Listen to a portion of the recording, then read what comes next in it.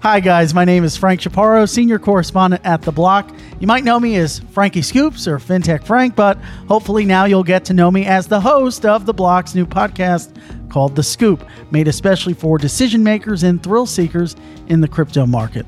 Each week, I, along with one of my cohorts here at The Block, will talk with CEOs, innovators, and builders across the crypto market. CoinList president Andy Bromberg has witnessed numerous cycles of the token sale market, from the ICO boom in 2017 to the short-lived STO mania the next year. Today, CoinList continues to offer its platform for firms to conduct token sales for institutional investors, recently facilitating crypto project Algorand's $60 million offering. It was one of the largest in recent memory.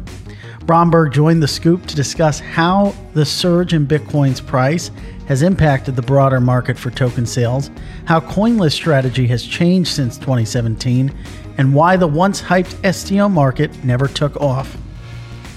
We'd like to take a minute to thank our sponsor, Cash App. Cash App has been the #1 finance app on the App Store for almost 2 years. It was also the first major peer-to-peer payments app to support Bitcoin, and it's still the fastest and easiest way to turn cash into crypto. Cash App now supports Bitcoin deposits in-app, so be sure to move your Bitcoin from whatever wallet you're using to Cash App. Don't have any to deposit? Cash App is also the most convenient way to instantly buy and sell Bitcoin. No more waiting 5 days for your ACH transfers to come through. With Cash App, you can buy Bitcoin instantly. When you're ready to take full ownership of your private keys, just use Cash App to scan an external wallet's QR code. It's really that simple. Cash App also comes with standard banking features like direct deposits and others your bank would never even consider, like Cash Card, a customizable debit card that lets you instantly save every time you use it at Lyft, Whole Foods, and places like Chick-fil-A. It's also a favorite of The Block's analyst Steven Zhang. He saves money at Chipotle every time he gets a burrito. That keeps Steven happy, that keeps The Block happy, and that keeps the crypto world informed with the best news and research in the entire market. Download Cash App today from the App Store or Google Play, and I hope you enjoy the episode. Thank you for tuning in to The Scoop, The Block's podcast for decision makers and thrill seekers. We have in studio, not live as per usual, Andy Bromberg. He's the president of CoinList. Andy is here with me alongside my colleague, Ryan Todd. We're going to be diving into a lot of different things here. Andy, thanks for joining us. Thanks for having me. Yeah, no, it's my pleasure. So as we were talking about before we turned on the mics, your company is very interesting in that it sort of experienced, it grew out of the ICO wave, facilitating Filecoin, which was a massive multi-billion dollar or multi-$100 million sale. And that's what you guys are doing now, is conducting these token sales. So I'd be interested in sort of having you walk us through what it's been like to go from the crazy times of 2017 to now, and how that's changed the business. Yeah, those times certainly were crazy. I think this is just going to be a fact of working in the crypto industry for a long time, that it is early, it is cyclical, it is volatile. And we have to run our business with those assumptions that that's going to be true. And so what we saw in 2017 when CoinList started was an amazing opportunity.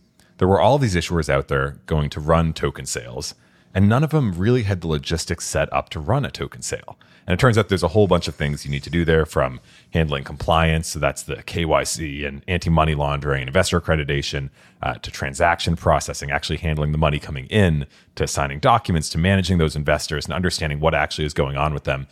It's a lot of infrastructure to build, and especially a lot of infrastructure to build for a one-time event. All these token issuers were going to run one token sale and then walk away. And so we originally started as a collaboration between Protocol Labs, who built Filecoin, and AngelList, the online fundraising platform. And they built CoinList, the first version of it, just to run the Filecoin token sale. And in that process, they had that realization that every token issuer was going to need to do that. And so they said, let's spin this out. So we spun out as a new independent entity to do exactly that, to provide these services to token issuers. And that's when I and the other founders came in to really start this as a new company. And what we saw right away was this is a great opportunity. Let's seize it. Let's help with the highest quality token sales that we can help with. Let's provide a bunch of services to all these issuers that desperately need services. But let's also not assume that the way the industry is today is the way it's going to be in 1 month or 6 months or a year or 5 years. And that, I think, is a fact of running a crypto business in any way. The industry changes so quickly. Token sales didn't even really exist more than a couple of years ago. And so the idea of building a business forever around that seems a little bit silly. So we started there, and we've expanded out in terms of the products that we offer and the services that we provide. But it's all still around this foundational goal of helping the world's best digital asset companies. And that started with helping them with their capital formation efforts, raising money and going through that process. And it's since expanded to helping them build communities and manage developers and a whole bunch of other things coming down the pipeline too. But we just really want to set that North Star of helping these digital asset companies succeed. And in 2017, that meant helping them with their fundraising processes. And today that means sometimes something very different. When back then, though, I mean, the term that I remember being used was ICO. Did you at that point realize that there was a difference between the companies that you'd be servicing versus the classic idea of what an initial coin offering is, or initial public offering, IPO? Yeah, or an IPO. Yeah. Like the terminology, I think, has always been a little bit.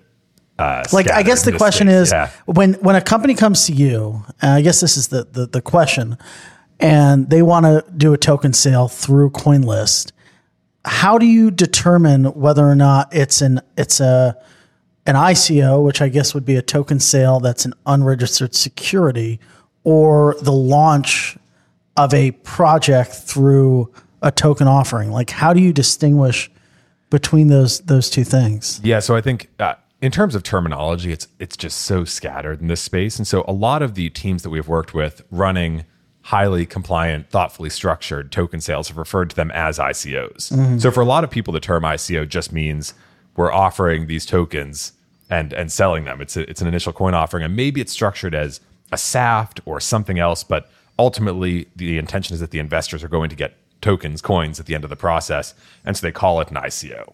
And that's what a lot of people use that terminology for. We tend to prefer the term token sale. It's just a little bit more generic and speaks to this idea that, we're just selling tokens. Doesn't have some of the connotations of, this ICO terminology that often does mean unregistered, non-exempt securities offerings. And when they come to you, there are these different methods by which you can do the token sale through a SAF, through Reg D. I mean, we've seen Blockstack recently come out and say that they're going to issue tokens via a Reg A. Where does CoinList sit in helping companies decide which regulatory avenue? And I wonder if it would be possible for them to launch in a specific region without any U.S. Regulatory framework around their sale. Is that part of the process that you guys help? That's right. So we don't actually structure these deals, but we have seen now a lot of them, thousands of them, have come through our doors and talked to us. And so we've seen a lot of different ways that these are operated. And so we can offer advice on what works and what doesn't. We have certainly run sales of SAFTs exempted through Reg D. We have helped with Reg A, with a Reg A offering. We've helped with totally non-U.S. offerings, so ones that don't even touch U.S. investors at all or are not a U.S. company. And it's really just a matter of figuring out what process fits that issuer's needs the best. Sometimes they just don't care about getting U.S. investors, and so they can remove the U.S. from the equation and not worry about some of that. Sometimes they care about getting unaccredited investors in the U.S., and so you are likely to go the Reg A route or the Reg CF route. Sometimes you want big dollar accredited investors, and so the Reg D route is the right way to go. And it's really just a matter of matching needs to the possible processes. You mentioned you don't structure the deals yourself. Who structures them? The issuer always does, Okay, cool. Working with their legal counsel, So the issuer will structure the deal how they see fit, and then you guys provide the platform for that token sale to occur. That's exactly right. Yeah, we're a technical services platform. We help with all those aspects I was mentioning earlier, from compliance to processing the transactions, doing all of that. And we also, of course, offer advice and informal counsel, because we've seen a lot of these deals. We want to help these issuers be successful, but you've just got to fall within these guidelines around what you're actually allowed to do. Because there are certain contexts under which, providing certain advice might be broker-dealer That's related. right. Yeah. A lot of these assets are treated as securities, and the securities industry is highly regulated. You have to be very careful about what exactly you're doing there. Yeah, that's interesting. I think another thing that people often conflate what you guys do is that you guys are a security token platform. And that's something that I think you guys shy away from just because that's not necessarily what some of these deals could be. And again, back to your point, you want to provide the broader umbrella of what these might be designated as. We talked about security tokens before we jumped on. My impression is, it's not 2018 where it was the big buzzword. Everyone was thinking about how we could tokenize everything. Does that, folks who wanted to, tokenize real estate or tokenize, different assets, art maybe, is that impacting your business? What's your view? Yeah, I'm glad we're talking about this. I think it's an important topic, and it again goes back to this terminology issue that the industry struggles with. And just to set out a definition here, our definition of security tokens, which you were just referencing, is that a security token is a token that is sold as a security and also will always be a security. So, for example, Filecoin, whose token sale we helped with, they sold SAFTs, which were securities representing future ownership of Filecoin. And at some point, the intention is that those investors are going to get Filecoin, and Filecoin is going to be a non-security. So even though Filecoin sold, or Protocol Labs sold those SAFTs as securities, we don't see that as a security token offering, because the intention is that the tokens eventually will not be securities. So when we talk about security tokens, we're talking about, like you referenced, things like real estate-backed tokens or other kind of investment-backed tokens, where the token itself will always be a security. In 2018, I think we saw a lot of buzz around this, frankly, because people were really searching for the next big thing. The 2017 hype wave died down around more traditional token sales, if you can call them that. And all of a sudden, people needed something to grab onto, and this narrative started developing around the tokenization of everything. And that got really hot, and it got a lot of attention. My view still is that we will see more and more assets becoming tokenized over time, and that narrative will play out. I just think it's way further out than people were giving it credit for at that time. So in terms of how it's impacted our business, we didn't build around that. We've always built around serving whatever the market needs are at that time. We did not see sufficient demand in 2018 for these asset-backed tokens, and so we didn't. So back then, like in 2018, so it's interesting because I feel like you guys probably went through phases where 2017, you had a lot of the ICO team projects coming to you. Hey, I might be interested in doing a token sale through you guys.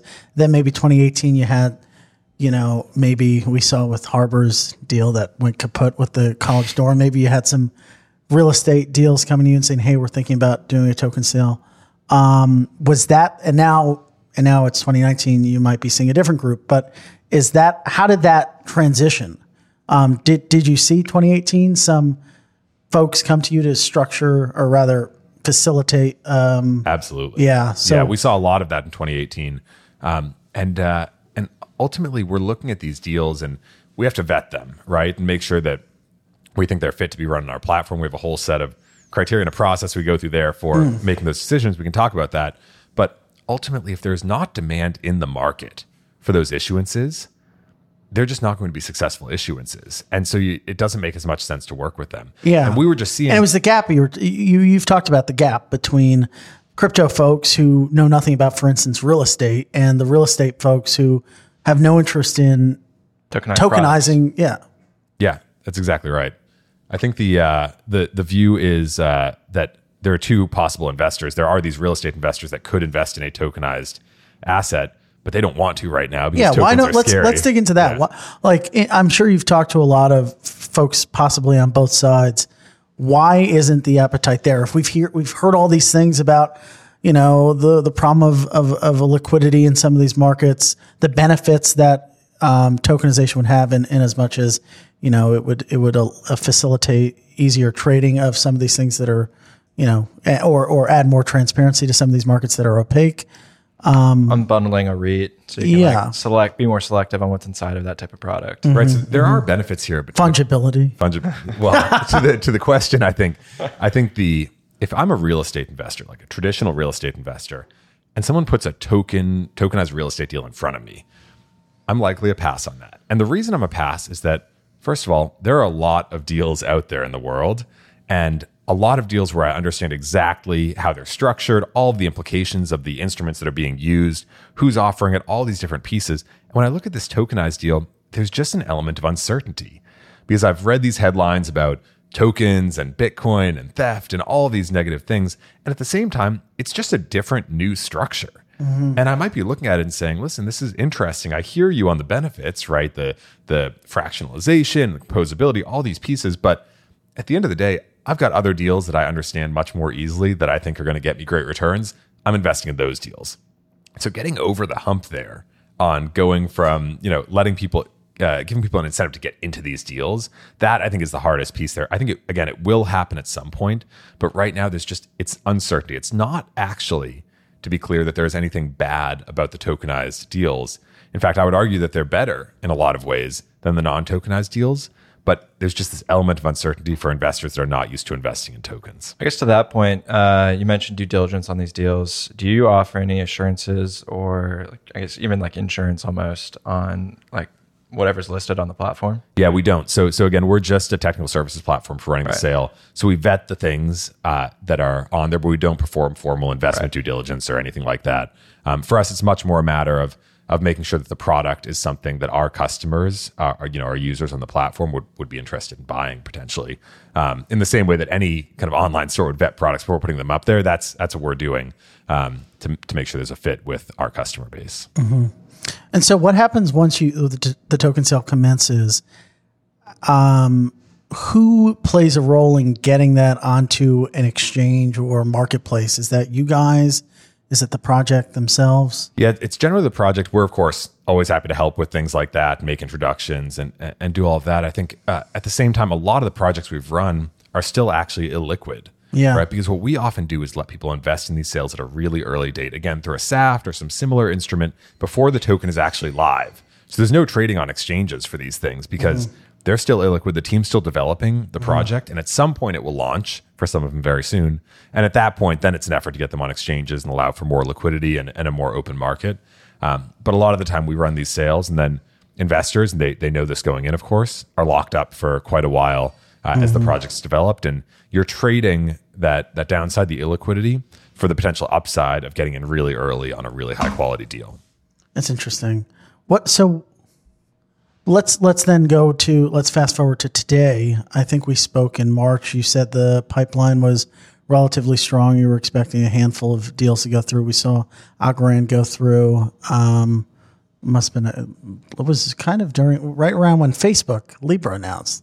Kind of took some of the limelight out of that, but still went very well. It was a strong deal. What does the environment look like now? What does the deal pipeline look like? And then maybe we could talk about Algorand and what your thoughts were on that. Yeah, I was going to say it's still very strong, perhaps even stronger than it was then. I think in a large part due to Algorand, and I don't think Algorand has impacted our pipeline as much because of CoinList running the Algorand token sale, but just because the Algorand token sale really broke the ice on a pretty long period of token projects not being able to raise substantial amounts of money.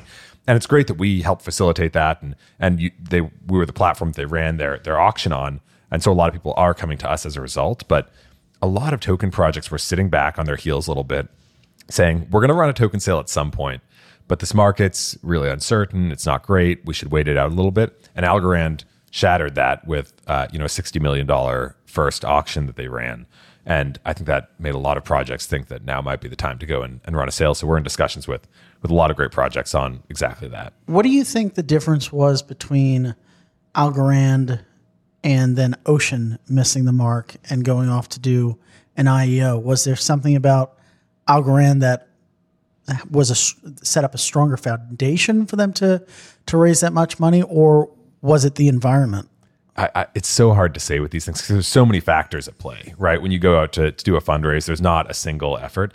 I think a lot of it is the environment. The environment has to be right. This is such a momentum-driven industry, and so you have to hit it right on the nose. But it's also really important that the tech is there, the team is there, the product's there, the team is actually fundraised really effectively and pushed forward there. And even if you look at the orders of magnitude of those two offerings, the Algorand offering certainly was in part targeted towards more institutional investors able to write big checks. The Ocean offering was not. They were going for a much more kind of broadly distributed, smaller size set of investments. And so even that, those are two separate environments, the institutional environment and the retail environment. And so I think, Algorand was very successful because of the team and the product and the market, and how everything came together at the right time, in addition to their efforts around fundraising from those institutional partners. It's interesting. So with Ocean going then off to do an IEO to raise more money, does that mean our IEO platforms, we've seen a bunch of them spring up in the past couple months since at least the beginning of the year, are they complementary to what you do? Are they in competition to what you do? How do you view that development as it pertains to your business? Yeah, we see that as complementary. An analogy I use a lot, I think there's been a lot of talk of how ICOs or token sales are similar to IPOs on the traditional equities markets. And I really don't see that, because most token sales, especially the ones that we've run, are for assets that are still illiquid. So an IPO happens when a stock goes liquid and starts trading on the secondary exchange. Most token sales that we've worked with don't do that. Now, on the other hand, an IEO is exactly that. The IEOs happen when the token is going live and liquid on exchanges. It's an initial exchange offering. And so what we see is that the token sales that we have run historically have been much more like private fundraising before a company goes public. And then at some point there's an IPO, or in this case an IEO, and the token or the equity goes live and starts trading liquidly on the secondary markets. And so we see it as a very natural thing that a lot of teams could run a token sale with CoinList early on for investors to get involved at the early stages. And then when they're ready to go live, run an IEO and actually go liquid and live there. So we see it as a complementary service. Yeah, but it matters where you go, right? I mean, we've got a story. I don't think it came out yet, but there was this one shady and shoddy exchange, and I don't even know where they're based, but they're either Russian or Chinese. This is going to be true every time there is a innovation in the crypto space around fundraising or anything else. You see a few kind of shining stars. You see the echoes of 2017. So with this one in particular, a project that we spoke to said that they, the company, or rather the exchange platform, said they raised $2 odd million on the platform when they had actually only raised 3,000 or something, like actually egregious. And it's just funny to me. You see the echoes of what was going on in 2017. It's going to be the exact same story. And it happened with exchanges themselves and secondary trading platforms. When all these first ICO tokens started to become liquid, there were really good exchanges and really bad exchanges and scammy exchanges. And now it's happening with IEO platforms. And it's going to happen in the next wave too, whatever that ends up being. So what we always say to issuers is, you got to do your diligence. You may think these platforms are vetting you. You've got to be vetting them and making sure that you're working with partners that are representing your brand well, because you can get in a lot of trouble if you work with the wrong people. That's interesting. You have a question? Yeah, you mentioned earlier on that, in 2017, there's a lot of these other competing providers, platforms, issuers, all that stuff. What's really been the reason why you guys are still around and just had a successful Algorand launch? $9 million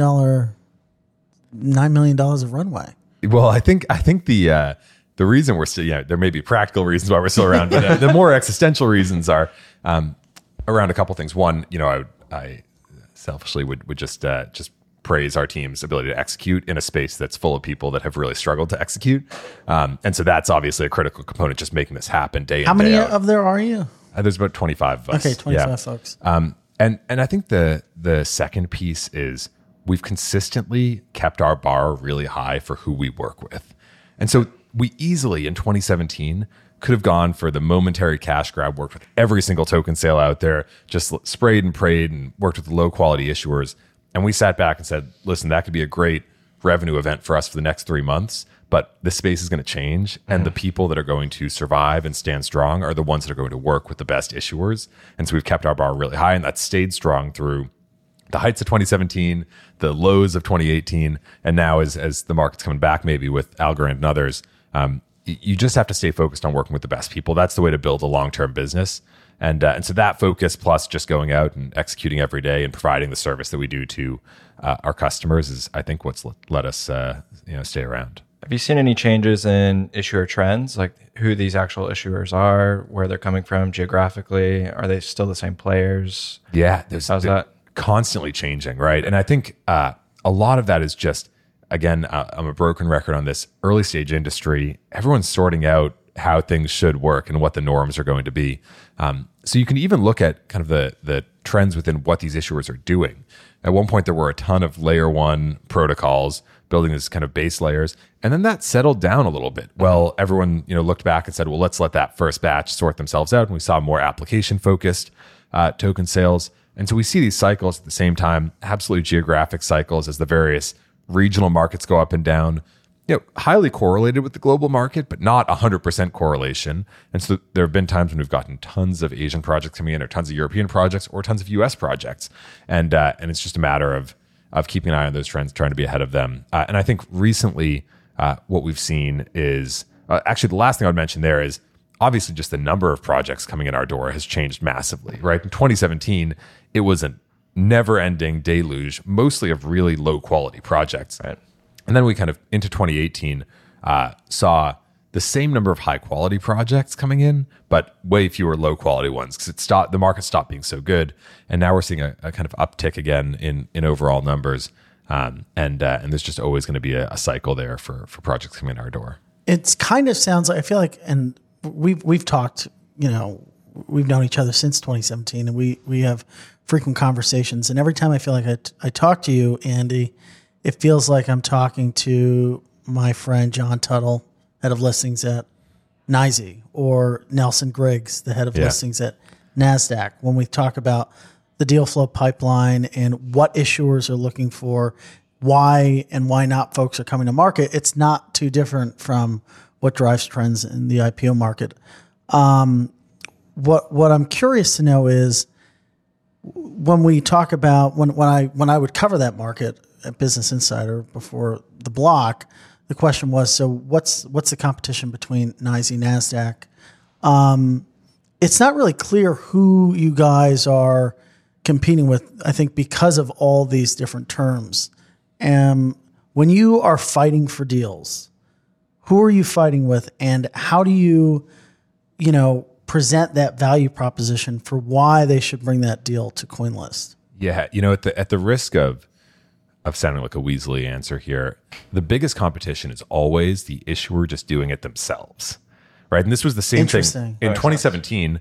This was exactly the question that was out there. Are these issuers all going to run their own token sales with their own infrastructure and maybe cobble together some different service providers? Yeah, well, that's a good question. Yeah. Why don't these? I mean, if they can figure out how to build these complex systems, I think it's too much of a headache. And here's a company that's proven they can do it. It's a huge headache. You get economies of scale from doing a lot of them.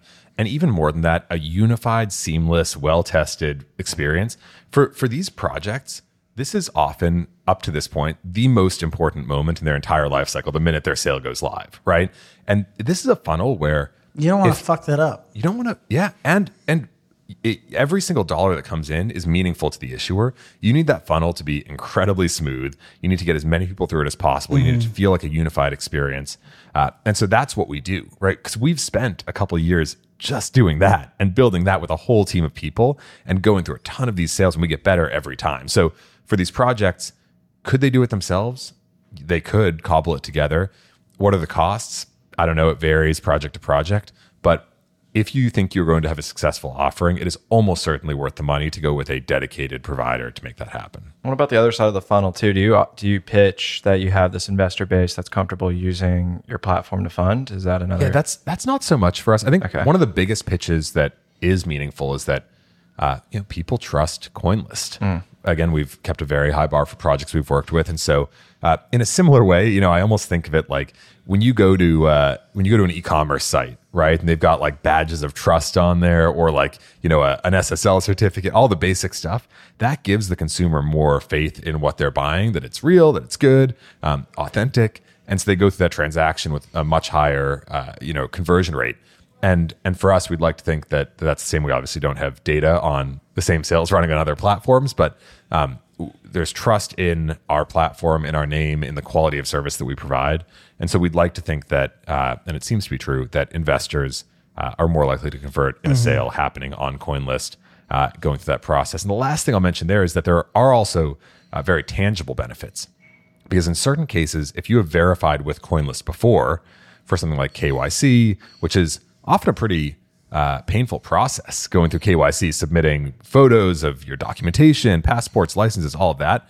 Oftentimes, if you've done that before with CoinList, you don't have to do it again. So if you participated in one offering and then you want to go participate in another, it's much easier. And that is a huge friction point, making me upload my passport photo and go through that verification. So if we can skip that for people because we've already done it for that individual investor, that's a higher conversion rate right there.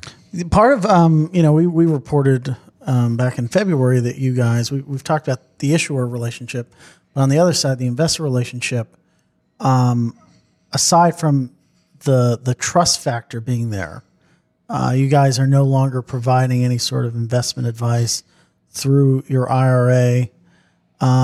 Walk us through the thinking of putting that on the shelf and not engaging directly to the same degree with investors. Was it the result of regulatory, the lack of regulatory clarity, expense, or something else? Yeah. So for context, we had set up what's called a registered investment advisor entity.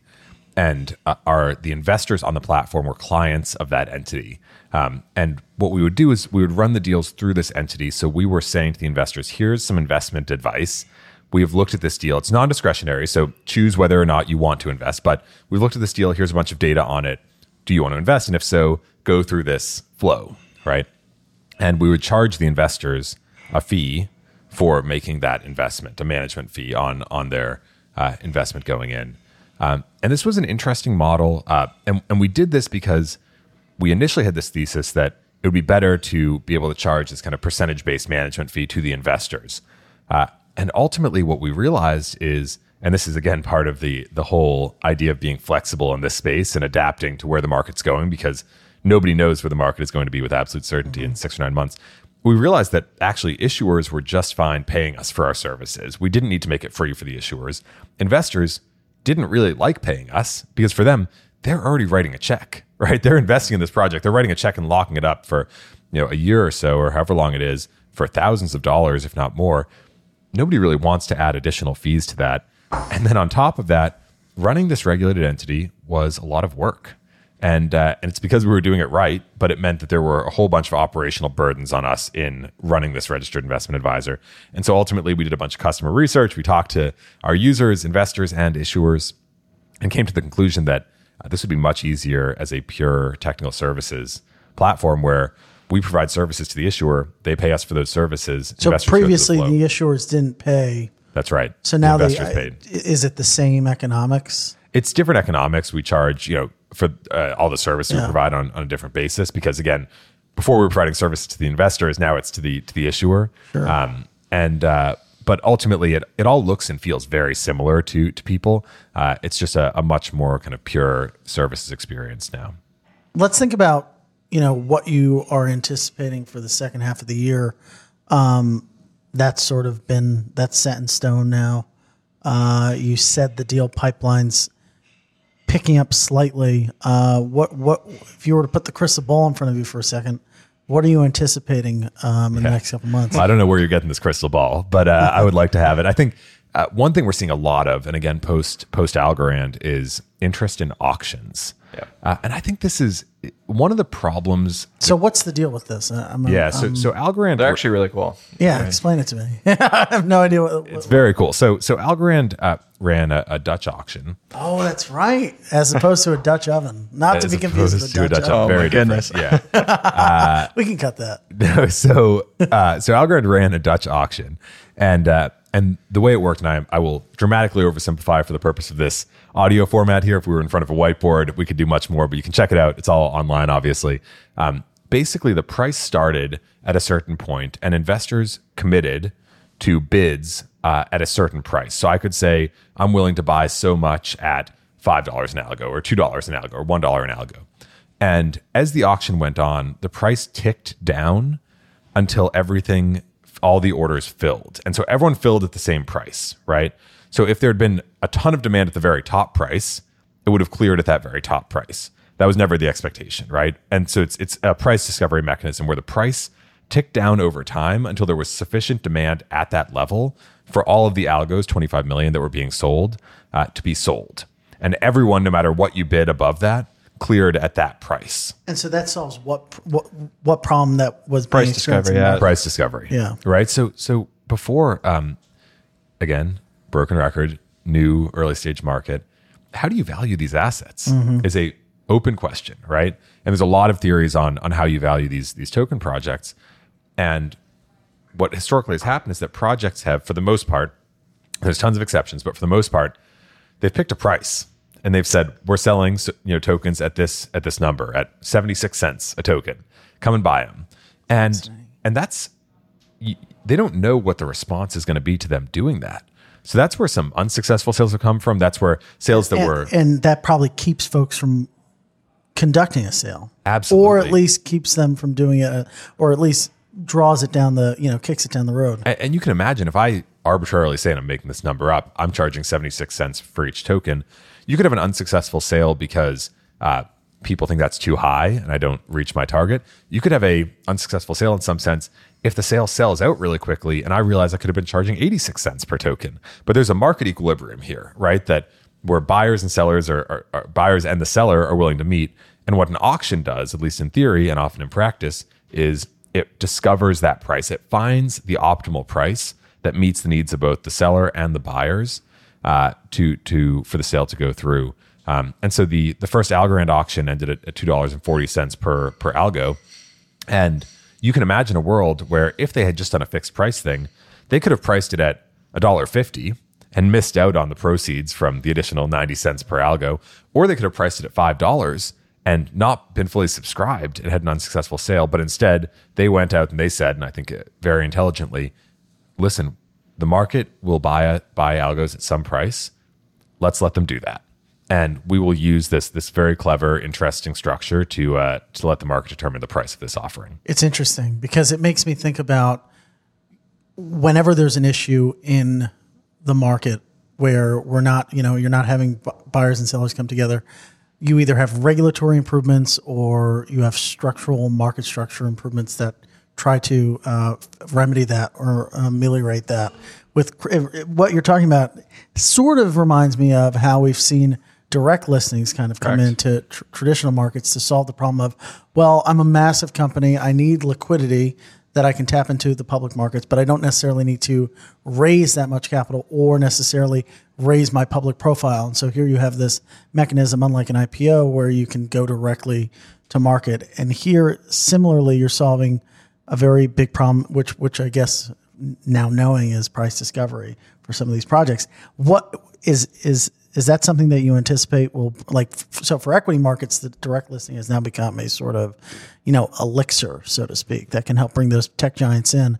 Is the Dutch auction comparable in as much as that it will bring more projects to market sooner on the token sale side, or is it just the first in other developments that will make this market more efficient and more appealing to issuers? I would think a little bit of both. I think the biggest piece of this is just the market finding its footing, and we've had this price discovery problem. It's a known problem in the space, and seeing, it's one thing to be able to say, oh, an auction would solve this, right? Lots of people have said that over the last couple of years. Of course, when you have a price discovery problem, auctions are a good way to solve that. It's very different in practice to actually see a successful one go through, because I'll tell you, one downside of an auction, especially one like the one Algorand did, is it's more confusing than selling tokens at a single price. Right? It's, if I tell you I'm selling my tokens for 76 cents a token, that's very straightforward for investors to understand. Okay, great. I'm buying tokens at 76 cents a token. Here we go. When you do an auction, all of a sudden investors have to figure out the price they're willing to bid at, or how much they want to buy at different prices, or some other variables, and it's hard to understand. And so there's always lots of things that seem like theoretical solutions to problems, but are not in practice solutions. I think what Algorand demonstrated is that it's possible to practically run a token sale very successfully in an auction format. And I think that could lead to the overall market changing and people doing a lot more of that instead of the older style of token sales.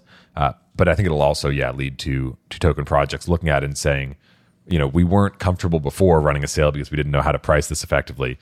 Let's just do this and let the market decide. What about Facebook? Has that moved the needle for your business? For our business, I don't know that it has had a meaningful impact. I think in the long run it will. And I'm really excited about the Libra project because I think it's going to expose so many people to crypto that never would have been exposed otherwise or not for a very long time. And it can happen very quickly. And that is just a net positive for the space. So up to this point, I think maybe we've seen a little impact. I think certainly some investors that were less interested in crypto are now more interested because this is really the first intense, genuine move by a massive existing company to move into the space. That's a good signal for a lot of investors. But I think the biggest effects for us will be in the long run as more and more users become so it probably interested. impacts more so the investor side of CoinList platform than it does the issuer side. That's exactly right. Yeah. That's interesting. What about so you guys, I don't know if this is still a thing or not, but it really kind of promoted airdrops. What happened to airdrops? Yeah, it's an interesting question. So we helped run the Definity airdrop, which was a massive success, $35 million to tens of thousands of users. Really great. And I think airdrop attention on airdrops really dissipated over the second half of last year and into this year. And I think the one reason for that, and there's a lot of reasons. One big reason is that most projects are not ready for an airdrop yet, right? So my favorite analogy for airdrops is, and this is, lots of people have used this, is PayPal, right? PayPal gave away $10 or $20 to every user in the early days as a way of user acquisition. And then you'd use those $10 of PayPal credits in the service and you'd get addicted and you'd, put more money onto the PayPal platform. And that in theory is how airdrops are supposed to work. Here's $10 or whatever of a token, use that. Oh, wow, this is a really interesting product. I'm going to go put more capital and start to use this more aggressively. The only issue being that there are not a lot of fully usable token projects right now where end users can actually see significant benefits from using it, right? Most token projects that are liquid today are mostly used from a trading perspective or from a speculative perspective, not from an actual usage perspective. And so from the airdrop side of things, if the token is mostly used just to trade, giving someone money in that token doesn't necessarily incentivize them to buy more of that token because they're just going to trade it and then they may make their own investment decisions from there on out. I think as projects start to get more adoption, the consumer-facing projects start to launch and get some early traction, that's where we'll see airdrops start to pick up again. But I do think last year was probably a little bit early in the market for airdrops. And I think bringing it back to Libra, I think that's like one of the targeted ways to bootstrap it. Your PayPal example, I mean, like they're going to have to airdrop, in theory, Libra. They have to. To the unbanked. They're going to have to set up how else will the wallets. unbanked get to them? Exactly. So I think there are interesting use cases like that. But again, that's a great example because it is consumer facing, right? And so you need those consumer facing use cases for airdrops to really make sense in my eyes. I think that's where they're going to tie in some of the charities that have got involved. NGOs. Those NGOs. Well, they'll probably, help get boots on the ground to onboard these folks onto Calibra, the wallet, or other wallets if there's more at that point. That's why I'm so excited about it. There's just so few crypto companies that have the ability to do that. At scale. Can you imagine going and handing out phones, whatever, credits, whatever it is, onboarding people? Crypto companies just are not equipped to do that, and Facebook is, and its partners. And so that will get massive adoption that otherwise would have been way later in the space. Do you think they're going to clear the regulatory hurdle? I mean, Marcus in DC kept saying ad nauseum, we're not going to do anything without regulatory approval. I feel like I wonder if that's true. I wonder if there's a certain point where maybe regulators might be unreasonable at a certain point in the future, and they say, "Listen, we're trying to do everything we can.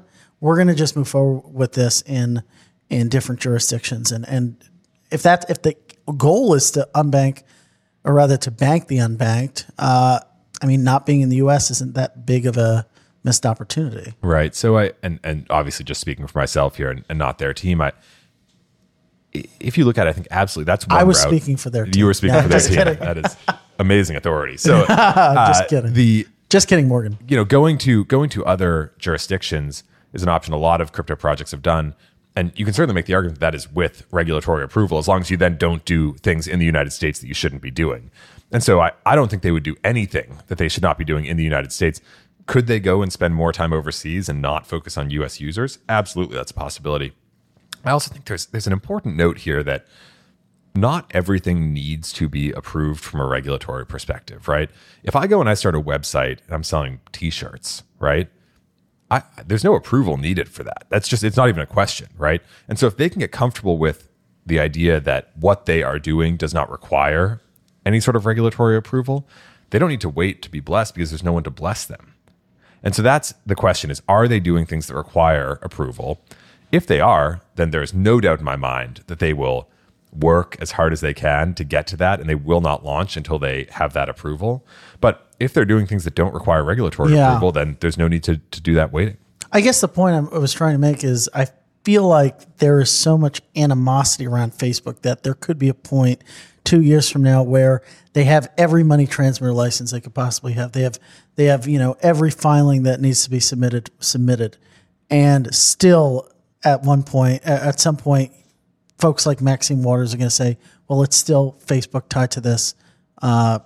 It's not kosher. Absolutely. But if I am, and this is then just a legal and business risk decision, as far as I'm aware, the government does not have the power to look at a private company and say, you are not allowed to launch this product. We're not going to tell you why, but you can't launch it. That's not something the government can do. Now, if they come and say, this law applies to you and you are not meeting the requirements there, and so you cannot launch, that's a totally different story. But if they get everything they can possibly get, and then a statement comes out saying, Facebook, don't launch, I would have to be looking at that with a very, very precise magnifying glass. But if the council and the team and the executives and the board can get comfortable with this idea that statement is just a desire for them not to launch and not an actual citing of guidance or rulemaking or laws in the United States, that is not an impediment to launching at that point. If they do launch, what do you think that we've argued and debated about this internally here at the Block? What are the chances of success, do you think? It always depends on your definition of success. I think they will get massive adoption if they choose to go and launch this. And I should add, they've demonstrated so far every indication that they are very committed to this effort. Yeah. That has to continue, right? Every big company has launched a lot of products that they are not committed to, and those products have failed. If they are very committed to this, they do things the right way, and they put their weight behind it, I think they will absolutely see success in some form. Will it become the number one cryptocurrency in the world forever? I don't know. That's tougher to say, but they will certainly get adoption if they really are willing to put their weight behind it. I think to the regulatory point, I mean, we have a lot of growing sentiment that the U.S. is just still too unclear on a lot of things. We have Circle CEO going on tomorrow. Yeah, he's going to be speaking in front of this is going to come out like 2 weeks probably after that. But he in past tense, he was there and he did a great job from what I remember. No, I obviously haven't seen it, but do you see that from your end? Yeah, that's an interesting question. Like there seems to be the sentiment within the cryptocurrency space. I mean, we hear it so much from the exchanges, like you mentioned, Jeremy, at Circle, which runs Poloniex, and they're geofencing a token every other day. They've moved to Bermuda. Is there anything that is super unclear that if you were standing in front of, and I know you engage with the regulators a lot, so maybe you have done this, where you're basically thinking, all right, this just doesn't make sense. Can you designate, can you define X or define Y for me? There are a number of open issues in the U.S. We can talk about a couple of them. At the same time, just a meta point on this, I think, is that this is true in every industry, that there are jurisdictions that are more and less permissive, and they come with pros and cons. And one huge con to going somewhere else is that you no longer get access to the U.S. users, right? So if you go and you say, I'm no longer interested in the U.S., it's too unclear here. And certainly, I don't think anyone would contest the point that it is more unclear, the regulation on cryptocurrency, that is more unclear here in the U.S. than it is in certain other jurisdictions. That is unequivocally true. But at the same time, the U.S. is a massive market, and there are regulators that have a mandate to protect U.S. investors. And the reason that's so powerful is that the U.S. investor base is It represents a lot of people and a lot of capital. And you have to be willing to forego that if you're going to go elsewhere. And so there's always this set of trade-offs you have to be making. It's not as easy as just saying the US has a more stringent or less clear regime. I'm going to go somewhere that's more clear. That comes with downsides too. Within that, I think, and without trying to get too in the weeds here, one big point that keeps coming up around regulation of cryptocurrency. Definitely get in the weeds. We can get in the weeds then, is the applicability and definition of custody rules. So the U.S. has a lot of regulations around what it means to hold custody of assets, especially securities. Be a qualified custodian. To be a qualified custodian. And there's a whole bunch of rules here. One big one that you can look at is one called 15C33 around the definition of what it is to have custody of something and to fill that role. And thus far, and the SEC said this in their statement they released a few weeks ago, there is not firm definition on that yet. And so that's a big question that just needs to be answered for a lot of these broker-dealers and ATSs and other entities to be able to operate effectively in this space. And then separate from that, the SEC has continued to make strides on this, but it feels like kind of the ever-present question in the U.S. is where is the line between something being a security and a non-security in terms of tokens? And it seems clear at this point that it's possible for tokens to be securities. It's possible for them to be non-securities. Clearly, there has to be a line between those two somewhere. And I think there hasn't been kind of hard and fast rulemaking or guidance on exactly where that line is. The SEC has continued to put out materials about that and different thoughts on different angles, but nothing really firm. Have either of those two things served as an impediment to CoinList launching a new product or operating in a certain way? I know you guys, even from when we first spoke back in 2017 for the first time, had ambitions to create a secondary marketplace or an ATS. Do the questions of custody or what exactly these assets are, whether they're securities or not, is that an impediment to going down that route? It's absolutely a discussion we're having with the regulators. And yet, for any business that fits into those issues, you're going to run into that until those issues are resolved. So we've certainly had those conversations. There are also, we kind of firmly put this, and this fits into our operating model that I was talking about earlier. We firmly put all of this on ourselves, right? It is our responsibility to execute on all of this, and execution includes understanding and eliciting regulation, rulemaking, guidance that allows us to operate in the way that we want to operate. And so anything that isn't yet clear or is impeding our business, that's on us as a part of the execution that we have to do on the legal and regulatory side. But yeah, to your question directly, absolutely.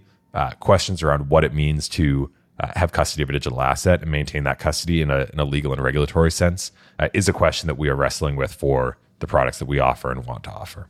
With that said, though, I mean, I would say the majority of your raise or your offerings have been open to U.S. investors, or that's right, and generally, and not every single one, but generally under the Reg D exemption for securities offerings, which allows you to generally solicit, so sell and alert people to the fact that you are selling a security to accredited investors. Got it. So that's one of the things we do for all these offerings, or most of them, again, is verify the accreditation status of the investors, so making sure they have a certain net worth or income level. So they found a way to make it work. You got to find a way to make it work. That's it. We want to serve U.S. investors and U.S. issuers, and so we'll find a way to make it work. Sometimes that comes with restrictions. Are you trying to figure out how you can expand the platform to reach non-accredited investors if you can figure out a way to make it work? Absolutely. So, one example of that, I'll give you two examples of that, actually. One is the Blockstack Reg A offering, which we've helped with. And that offering is open to non-accredited investors under the rules of Reg A. So that's one way. And then separately, the Algorand sale was also available to non-accredited investors because they are a non-U.S. entity and they were selling to non-U.S. investors. So they were able to avoid that U.S. regulatory regime in that sense. We provided the technical services for that. So there are ways for us to serve non-accredited investors. It just so happens that it's not, again, to go back to the example, not the same as us opening up a T-shirt store and selling things online. No, that makes a lot of sense. What else are you like, what other trends are exciting you in the space, whether they're a tailwind for CoinList or not, that you think is fascinating that people might not have picked up on yet? This is maybe the most obvious trend, but perhaps not as obvious in how it relates to us. I got into this space originally because of Bitcoin. And, this is back in 2012, 2013, when I went and started the Stanford Bitcoin group with a bunch of other folks and led by our professor at the time, Balaji Srinivasan, who then started Earn and sold it to Coinbase and served as Coinbase's CTO. And for a long time, that asset has been just really exciting to me. And we've seen, obviously, if you look at the charts, a big surge in Bitcoin's values. People recognize that over the past 6 months or so. And I just think that buoys the space. People forget this. It sounds almost silly to say that, but people forget, Bitcoin is the single biggest digital crypto asset that is out there. And so every time we see that market go, we see that as just a really good sign for the space as a whole. And it maybe speaks to a broader point that from the CoinList perspective, we're building this business for the long term. And with the assumption that the digital asset market is going to be much bigger than it is today, right? Right now, there is a ceiling on how much we can do because the digital asset market is reasonably small compared to lots of other markets. And so for us, it's all about what can we do to grow the pie, right? How can the space get bigger? And anything, whether or not it's directly related to us, that grows the space we see as a win. So when things like Bitcoin do well, eventually when things like tokenized assets and security tokens do well, whether or not we have our hands in those pots, growing the crypto space is what will enable us to grow really big. And we think every company should have that mentality. And the last thing I'll mention there is just that this space is so positive sum right now as a result of that fact. All these companies in the space should know that we can compete for market share with each other and fight back and forth over percentage points now, but those hopefully will pale in comparison to the size of percentage points 5, 10, 15, 20 years from now. Do you see, to that point, do you see firms who are somewhat in your business coming together, thinking about how we can address some of these regulatory uncertainties or other problems facing? Constantly. This is one of the things I love about this space is whether or not someone's a competitor or quasi-competitor or totally unrelated to what you are doing, everyone accepts this fact that crypto's positive sum. We all want this space to win. Let's work together. So there, to the question of the regulatory side of things, constantly having meetings in DC with a bunch of other crypto people from different companies and different backgrounds, because that united front tells a way more compelling story. And I think it's important that as the space grows and the stakes get higher, we keep that mentality for as long as possible, because I think that's what's enabled the space to get where it is today. Well, Andy, we appreciate you coming on. Dutch auctions, the regulatory landscape, your thoughts on Libra. Thank you so much for the wide-ranging conversation. Ryan, thank you for being the co-host. What would I do without you?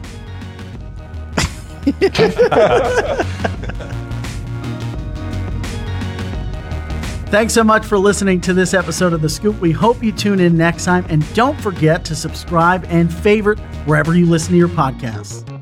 We'd like to take a minute to thank our sponsor, Cash App. Cash App has been the #1 finance app on the App Store for almost 2 years. It was also the first major peer-to-peer payments app to support Bitcoin, and it's still the fastest and easiest way to turn cash into crypto. Cash App now supports Bitcoin deposits in-app, so be sure to move your Bitcoin from whatever wallet you're using to Cash App. Don't have any to deposit? Cash App is also the most convenient way to instantly buy and sell Bitcoin. No more waiting 5 days for your ACH transfers to come through. With Cash App, you can buy Bitcoin instantly. When you're ready to take full ownership of your private keys, just use Cash App to scan an external wallet's QR code. It's really that simple. Cash App also comes with standard banking features like direct deposits and others your bank would never even consider, like Cash Card, a customizable debit card that lets you instantly save every time you use it at Lyft, Whole Foods, and places like Chick-fil-A. It's also a favorite of the Block's analyst Steven Zhang. He saves money at Chipotle every time he gets a burrito. That keeps Steven happy, that keeps the Block happy, and that keeps the crypto world informed with the best news and research in the entire market. Download Cash App today from the App Store or Google Play.